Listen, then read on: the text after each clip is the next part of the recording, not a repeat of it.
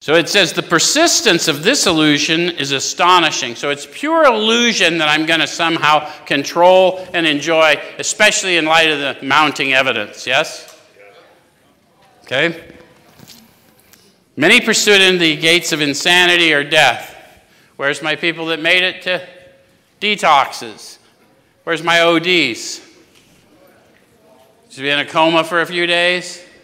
They tell you you should have been dead? God said otherwise. We learned that we had to fully concede to our innermost selves that we were alcoholics. This is the first step in recovery. How many of you have read The Step on the Wall for years and it didn't say that?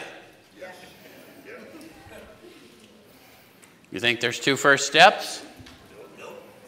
No, those were the instructions on the wall, and this is the experience. That's why they said we learned.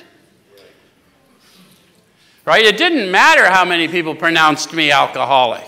It didn't matter how many times I declared me alcoholic. Until I fully conceded to my innermost self, quit lying to me, and admitted my condition to myself, I had no desperation to do anything else different. Anyone else know what they're talking about? And I didn't learn that out there somewhere. It's been an unfolding event since I got introduced to power and started bearing witness to the power that restored me. Make sense? Okay.